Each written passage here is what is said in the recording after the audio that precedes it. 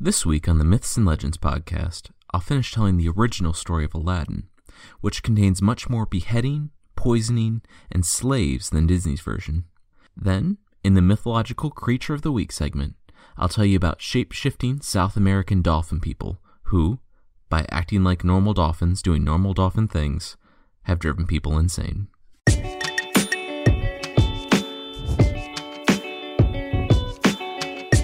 This is the Myths and Legends podcast, episode 2B, A Whole New World of Problems. Previously on the show, young Aladdin's father died, leaving him and his mother destitute.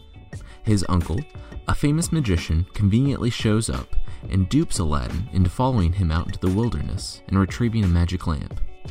He gives Aladdin a ring with a genie in it and betrays the boy, though not before accidentally sealing him underground with the lamp.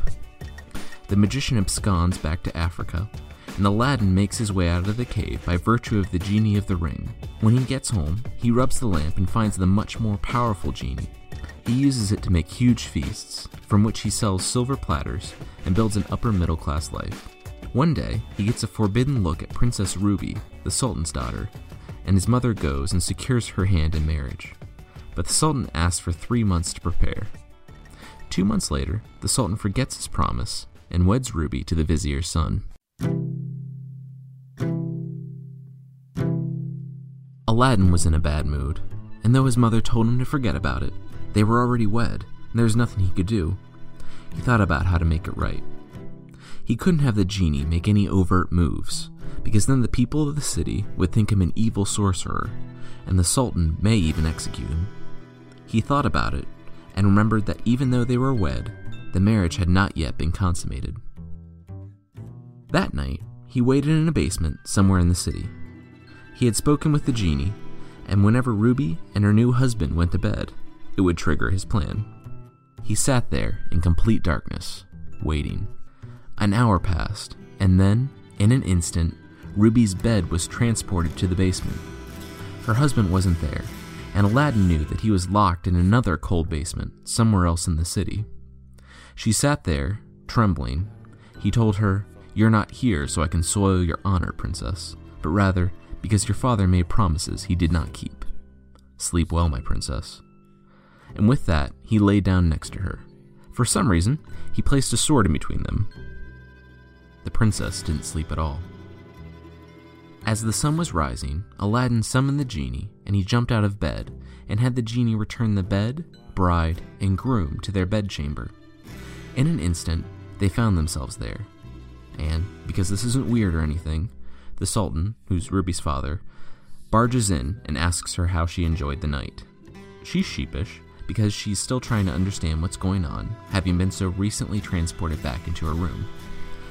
The Sultan is perturbed and goes and talks to his wife. Later in the day, the queen meets with her daughter, who tells her all about being transported out of her room by a terrifying genie.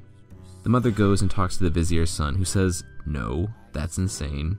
We had a great wedding night and absolutely consummated the marriage, which I was totally capable of doing." He says this, presumably, because he wants to remain married to the princess. The mother dismisses her daughter's story as a crazy dream, and they go out and parade around the capital. Aladdin watches Ruby and her husband force smiles on the parade, and laughs as all the people envy them, since he knows how they spent last night, and how they'll spend tonight. He does this for another night, and again, for some reason, the Sultan comes barging into his daughter's bedroom the moment they're back. He eagerly asks how the night went, and once again, his daughter is evasive and refuses to answer. Then, Sultan Shortfuse moves well past reasonable, gentle questions and pulls out a sword, threatening to cut off her head if she doesn't tell him what's going on. She tells him the whole story, and he says, "Sure, that's definitely what happened. You know what? I'll have a retinue of my best men standing guard in your bedchamber tonight, so you and your husband can finally have a romantic wedding night."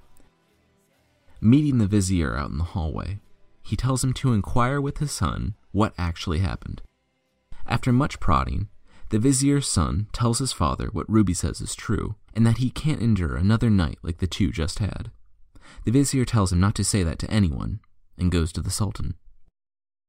When he reaches the Sultan, he tells the ruler that yes, Ruby's story was true and they need to... But he's interrupted. Because his daughter's story was true, they won't try to fight against the supernatural to keep these two people together. Their marriage will be called off and annulled. The vizier's annoyed, but there's really nothing he can do. When the Sultan says something, it's the law. And just like that, the marriage is annulled, but the Sultan has still forgotten all about his promise to Aladdin. At the end of the 3rd month, Aladdin's mother walked into where the Sultan was holding court. She reminded him of his promise, and he was flabbergasted. He had promised his daughter to a tailor's son, and even though the man was making a steady middle-class income now, he was still from low stock and unworthy to marry the daughter of a sultan. The vizier, who was even more insulted by this, since his son couldn't even stay married to the princess for 3 days, came up with a plan. With his vizier's prompting, the Sultan said that Aladdin, to prove his worth, had to provide 40 dishes filled with gold and jewels. 40 slave girls had to bear the dishes. If Aladdin can make this happen, he can marry Princess Ruby. The mother returned home in consternation, saying that it was impossible. People like them couldn't get jewels and slaves, forgetting precisely the thing that could get them those jewels and slaves. Aladdin laughs, seeing the obvious solution. He tells her he'll take care of it, and she leaves to the market to get some food, because I guess they stopped relying on the genie for that. And take care of it he does. He goes into his bedroom, summons the genie, and wishes for exactly what the Sultan demanded. As an aside, I find this about-face regarding the power of the lamp to be fairly odd. Up to this point, Aladdin had been super judicious with the power of the genie, mainly using it in an indirect manner to get what he wants and needs. He needs money to live on, so he has it summon feasts and he sells the silver. He needs Ruby and her husband to get an annulment, so he thinks up a way to terrorize them and keep them from consummating their marriage. He doesn't even use it when asking for the princess's hand, opting instead to send his mother with the fruit jewels he picked. From here on out, though, we'll see him stop being so cautious. He'll use the lamp to summon the exact solution he needs, immediately, and this actually gets him into a great amount of trouble. Even though he has a magical genie and never really played by the rules, you can sort of see why he responded the way he did. The Sultan went back on a promise and made an extremely unreasonable request, one that the Sultan himself likely couldn't even fulfill. And it's easy to see why Aladdin would stop being a reasonable, practical man in the face of a world that has shown that it only wants to keep him in his place. There's no mention of where all these slaves come from, or even where they stand in Aladdin's family house. But he has his mother march them immediately to the Sultan. The slaves march 2 by 2, male and female, up the streets to the palace with Aladdin's mother. When they reached the Sultan, everyone was struck by how beautiful the sight was. Because opulent oppression is so beautiful. The narrator also makes a point to mention, several times, just how amazingly beautiful these slave girls are. Even the Sultan chimes in. It's all a bit much. They came into where the Sultan was holding court, and the slave women placed their golden dishes full of jewels and precious metals before the Sultan. When the vizier saw them, he said, "All of this is not worth a paring of Ruby's fingernails." The Sultan could see that this came from a place of envy, and he said that this was sufficient, implying that it was definitely worth more than his daughter. He told Aladdin's mother that Aladdin could marry the Princess Ruby. The Sultan took the slaves and the jewels to Ruby, who was still sad about things not working out with the vizier's son. When she saw the riches, though, and learned that she was to be married, again, this night, to the man that brought them, she forgot about what's-his-name. Back in their home, Aladdin's mother told him the good news, and he went about further abusing the power of the lamp. He summoned a wonderful, bejeweled bath where he was bathed by jinn, clothes better than any king on earth, a horse, slaves to attend to his mother, and so on, and made his way to the palace, surrounded by slaves who were throwing gold out to the city's inhabitants on their way. When they made it to the palace, the Sultan was awestruck that this son of a tailor had met this ridiculous demand for the slaves and gold in a single day, and now rode with such a retinue, was not really questioned. The Sultan only wished that he had gotten to know the young man sooner. The Sultan threw a banquet for Aladdin, and it said that Aladdin spoke with wit and eloquence of one befitting a royal position. Where the formerly poor son of a tailor learned all the wit and eloquence of one befitting a royal position is not quite addressed. The Sultan draws up a marriage contract and weds Aladdin to the Princess Ruby right there at the banquet. After about a few days of feasts, Ruby spends the third night married with Aladdin, though this one without a kidnapping genie or a sword between them, and everything presumably goes off without a hitch because they're very happy together. Aladdin wants to build a palace worthy of Ruby, and the Sultan, instead of being offended, offers him a plot of land behind his current palace. Aladdin, having seen how expedient it is to ask the genie for exactly what he wants instead of cleverly working around things, asks the genie for exactly what he wants, and the next morning there's a magnificent palace on the plot of land that had been gifted to him. The Sultan is awestruck, and even happier that he married this daughter off to the exceedingly rich Aladdin. The vizier, though, rightly assumes that this has to be by means of enchantment, that Aladdin built this palace overnight. Oh, and it's the most amazing palace in the world, with rooms literally filled with gold and jewels. The Sultan, clearly missing the point, says the vizier is just jealous because his son couldn't build her such a palace. The vizier, though definitely jealous, does have a point and goes away seething. One morning, Aladdin invites the Sultan with all of his heads of state over for breakfast. The Sultan notices the lattice work on one of the windows is not completed, and he wants to do it himself. Aladdin remarks that it would be great for Ruby to have this in her house, to remember her father by, and approves.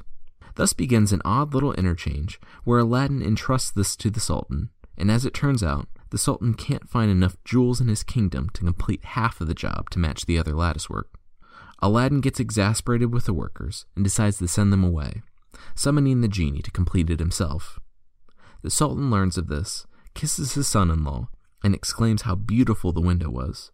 This not only goes against the original premise of the whole thing, but seems a bit insulting to the Sultan. Of course, none of these things are addressed, and the story just plods along. Aladdin, with a life of poverty behind him, took to the streets regularly and threw gold out for the people.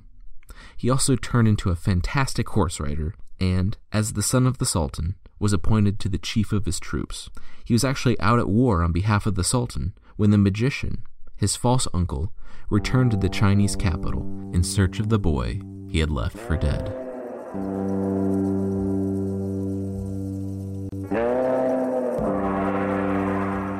Having returned home to the Barbary coast, he began to hear whispers coming from the east of a young man whose star was on the rise. As the years went on, these whispers transformed into exclamations of wonder. The man had not only married the Chinese Sultan's daughter, but built her the most wonderful palace in the world, overnight. He rides out in the streets and gives gold to the poor, and now he leads the Chinese armies to victory. The magician, through some form of divination, confirms this, and decides to return east, take the lamp, and do what he thought he did years ago, kill Aladdin. This cretinous punk may have a genie, the magician thinks, but he is no match for the man's wit and the powers of the arcane.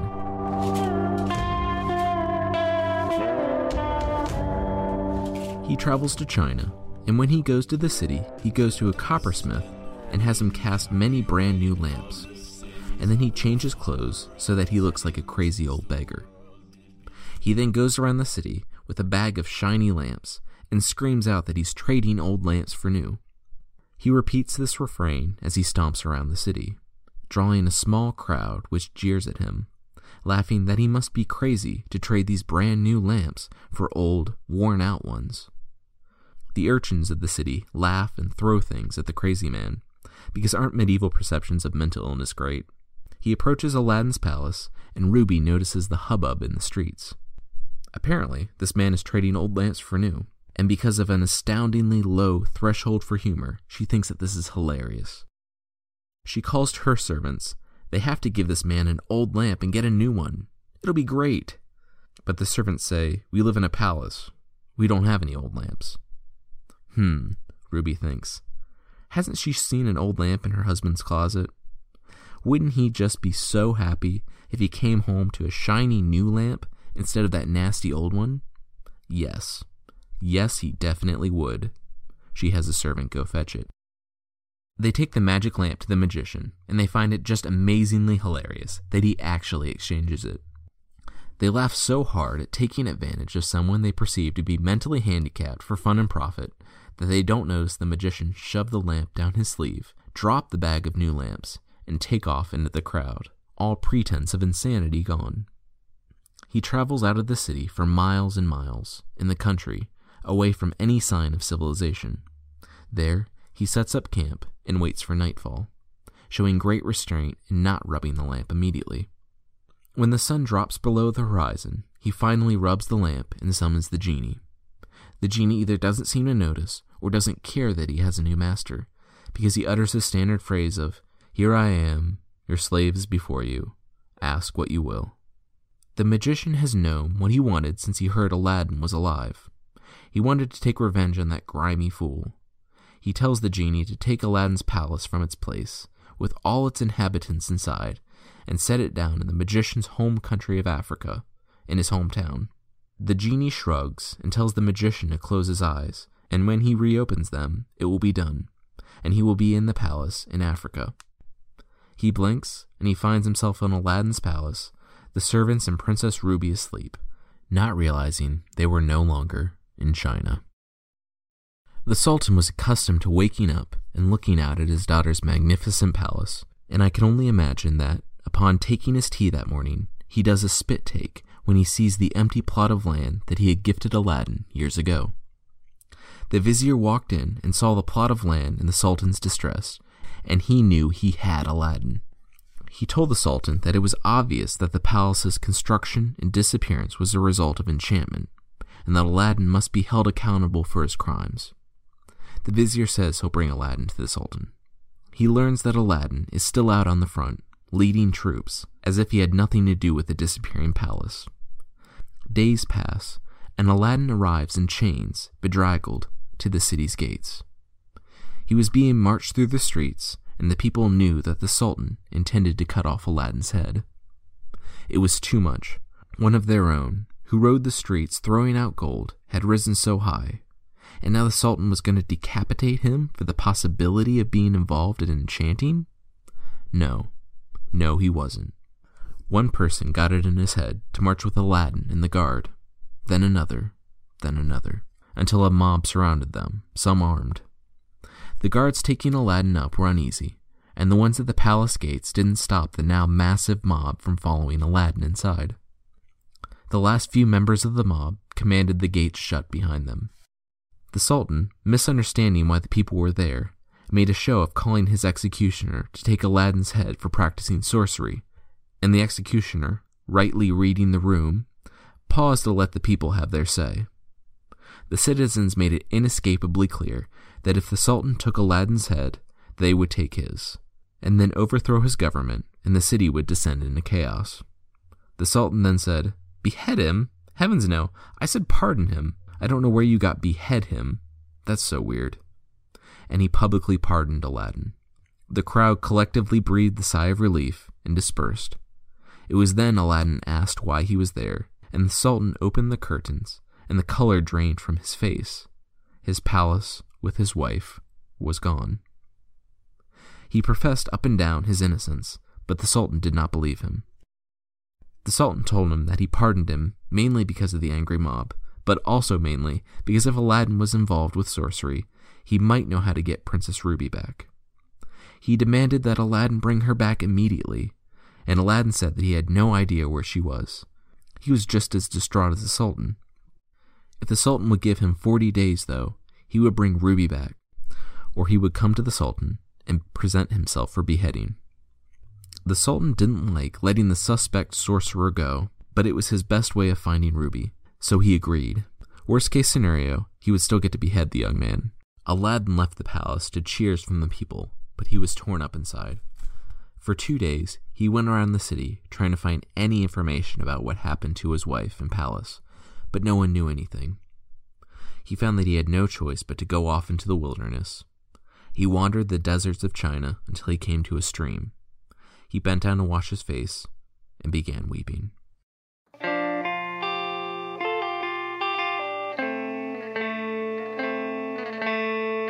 He had no idea what to do. His wife was somewhere, and in mere days, he would be killed by his father-in-law. he rubbed his hands together as he prayed to Allah.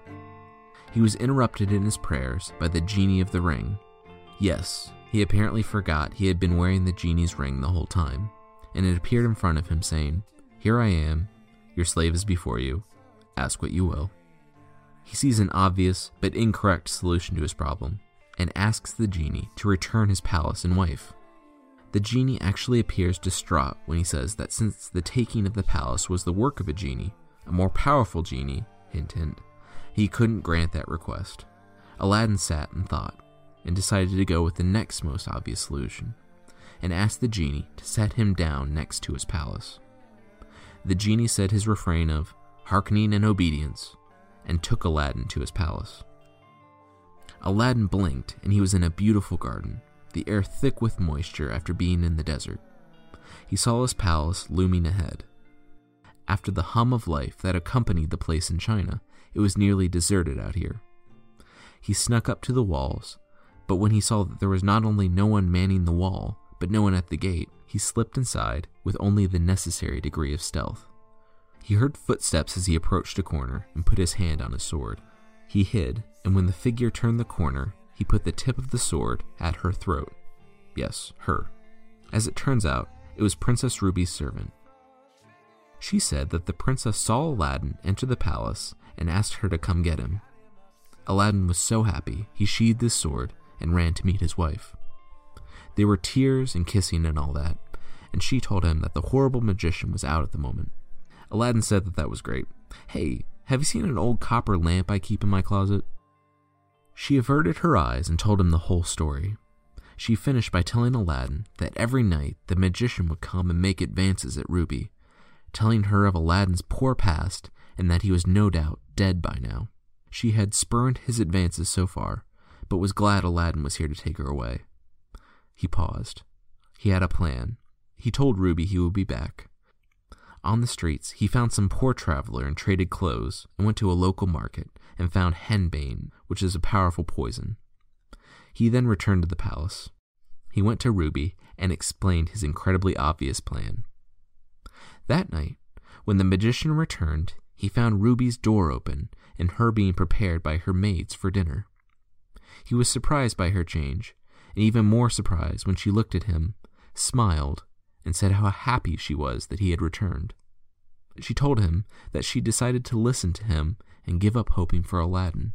She could see that he was the only man for her. Why don't they have some dinner and get to know each other better? And hey, doesn't your country have really great wine? We should have some wine, like a really dark red that someone could hide a powerful poison in. He has just the thing, and harshly orders the house staff that he kidnapped along with the princess to make dinner for them. They sit there, she flirting and getting him nice and drunk, and they have dinner together. At the end, she says that they have a custom in China where, to show love, they drink from each other's glass at the end of the meal. The magician, in his heavily inebriated state, thinks that anything would be a good idea, and agrees. Ruby surreptitiously nods at her handmaid, who dumps the henbane in. He pauses slightly, looking at the drink, but when Ruby kisses him on the cheek, he forgets any lingering doubts about her and drains the glass. He gags, coughs, and lolls back in his chair, eyes open as if dead. The false smile on Ruby's face is replaced by an expression of hate and disgust that had been just under the surface. The housemaid runs and throws open the front gate, allowing Aladdin in. Aladdin ran in and kissed his wife, thanked her, and told her to go in the other room. He needed to do something. When he was alone, he fished around up the magician's sleeve and pulled out the lamp. He hesitated briefly. Sure, the magician had kidnapped his wife and tried to have him murdered, but if it wasn't for the old con man, Aladdin would still be in rags in the street. No, Aladdin thought, if he let this man live, he'd just keep trying to get the lamp. And besides, he knew too much about the secret source of Aladdin's wealth. He swung down sharply with his sword, and the magician's head thudded on the floor. He summons the genie and asks him to take the palace and all of its inhabitants back to China. He blinks, and he's back home, and it's the middle of the night. They all go to bed, with the magician's body still sitting in the dining room. In the 30 days since Aladdin left, the Sultan had been getting up every morning and hoping against hope that he would see his daughter's palace on the plot of land near his castle. The next morning, he almost missed it, but when he saw it, he squealed and ran to the palace. He hugged and kissed his daughter, so grateful to have her back. He was wary of Aladdin, but thankful that he had rescued his daughter. They told the story in its entirety, Aladdin leaving out the connection of the lamp to the magic that had transported them there and back again, and Princess Ruby not correcting him, and instead just mentioning that he had figured out the secret by which the magician did it. The Sultan sighed and apologized, accepting Aladdin back into his good graces, since it was obvious that the young man had nothing to do with the magic that had resulted in his daughter being taken to the other side of the world. The magician's body was cremated, and his ashes spread on the wind. There were 10 days of feasting after Aladdin returned, and he continued to be loved by the Sultan, his wife, and the people. In a few years, the Sultan died at a respectable old age, and the throne passed to Ruby and Aladdin. The boy who'd roamed the street, staring up at the palace, dreaming of a better life, was now the Sultan, by way of some massively powerful, supernatural beings. Contrary to anyone's expectations, through his understanding of the people, he ended up being a good ruler, and he and Ruby's descendants sat on the throne for generations.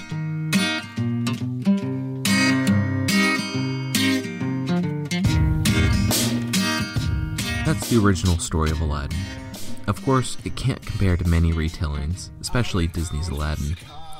Disney's was written by and for people of our time period, and the simplification of the story, such as changing the rarely used second genie into a magic carpet, and making Aladdin an orphan to cut out a lot of unnecessary plot points, and the condensing of characters, such as the magician, vizier, and the vizier's son into Jafar, make the story much stronger. The original was interesting enough to inspire great retellings, but I, for one, had a hard time slogging through the dour predictability and seeing the character of Aladdin as anything other than a ridiculous Mary Sue. There's a link to what that means in the show notes, but basically a Mary Sue is a character that's nearly perfect in every way and good at everything he or she tries. Next week, I'll start the saga of the Volsungs, a story of deeply flawed people. The most famous story of the lot is the story of Sigurd the Dragon Slayer. However, family members, being too good at hunting, and baking with your uncle all end up to be way, way more dangerous than taking on a dragon. J.R.R. Tolkien was actually inspired by a little ring in that story that is wrought by the gods and sought by many, yet brings misfortune on its owners, to whom it's very precious. Before the mythological creature of the week, I just want to say that if you've enjoyed this show, please rate it on iTunes.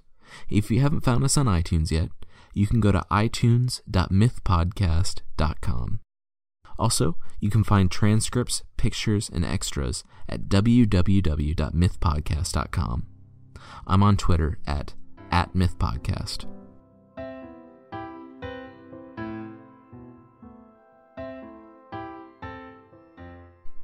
The Mythological Creature of the Week segment is where I talk about interesting, bizarre, horrifying, or hilarious creatures unrelated to the larger stories. The creature this week is the Encantado of South America.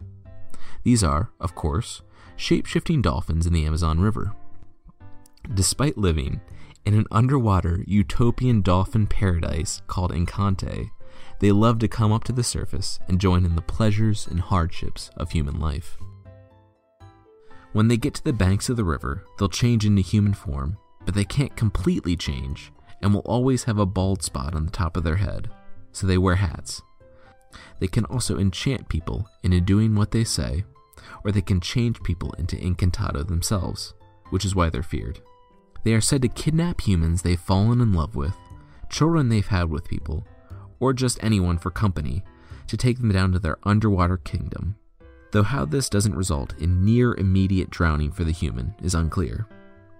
They're said to be characterized by 3 things: superior music ability, seductiveness and love of sex, and attraction to parties.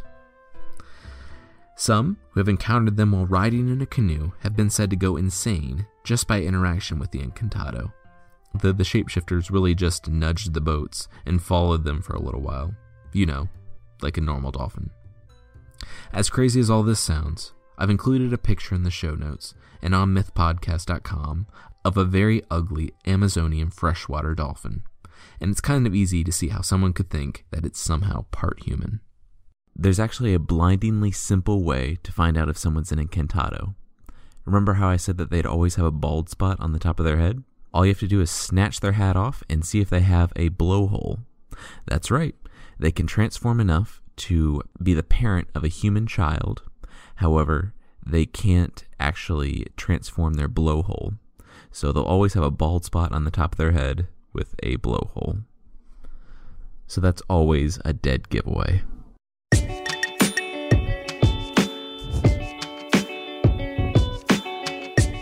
That's it for this week's episode. Our theme music, which you're listening to right now, is by the band Broke for Free, and the Creature of the Week music is by the indomitable Steve Combs.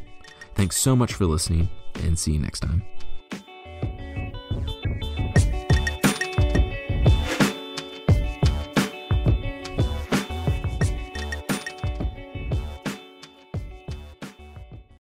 As humans, we're naturally driven by the search for better. But when it comes to hiring, the best way to search for a candidate isn't to search at all. Don't search, match with Indeed. When I was looking to hire someone, it was so slow and overwhelming. I wish I had used Indeed. If you need to hire, you need Indeed. Indeed is your matching and hiring platform with over 350 million global monthly visitors, according to Indeed data, and a matching engine that helps you find quality candidates fast. Ditch the busy work. Use Indeed for scheduling, screening, and messaging so you can connect with candidates faster. And Indeed doesn't just help you hire faster. 93% of employers agree Indeed delivers the highest quality matches compared to other job sites, according to a recent Indeed survey. And listeners of this show will get a $75 sponsored job credit to get your jobs more visibility at Indeed.com/podcast. That's Indeed.com/podcast. Terms and conditions apply.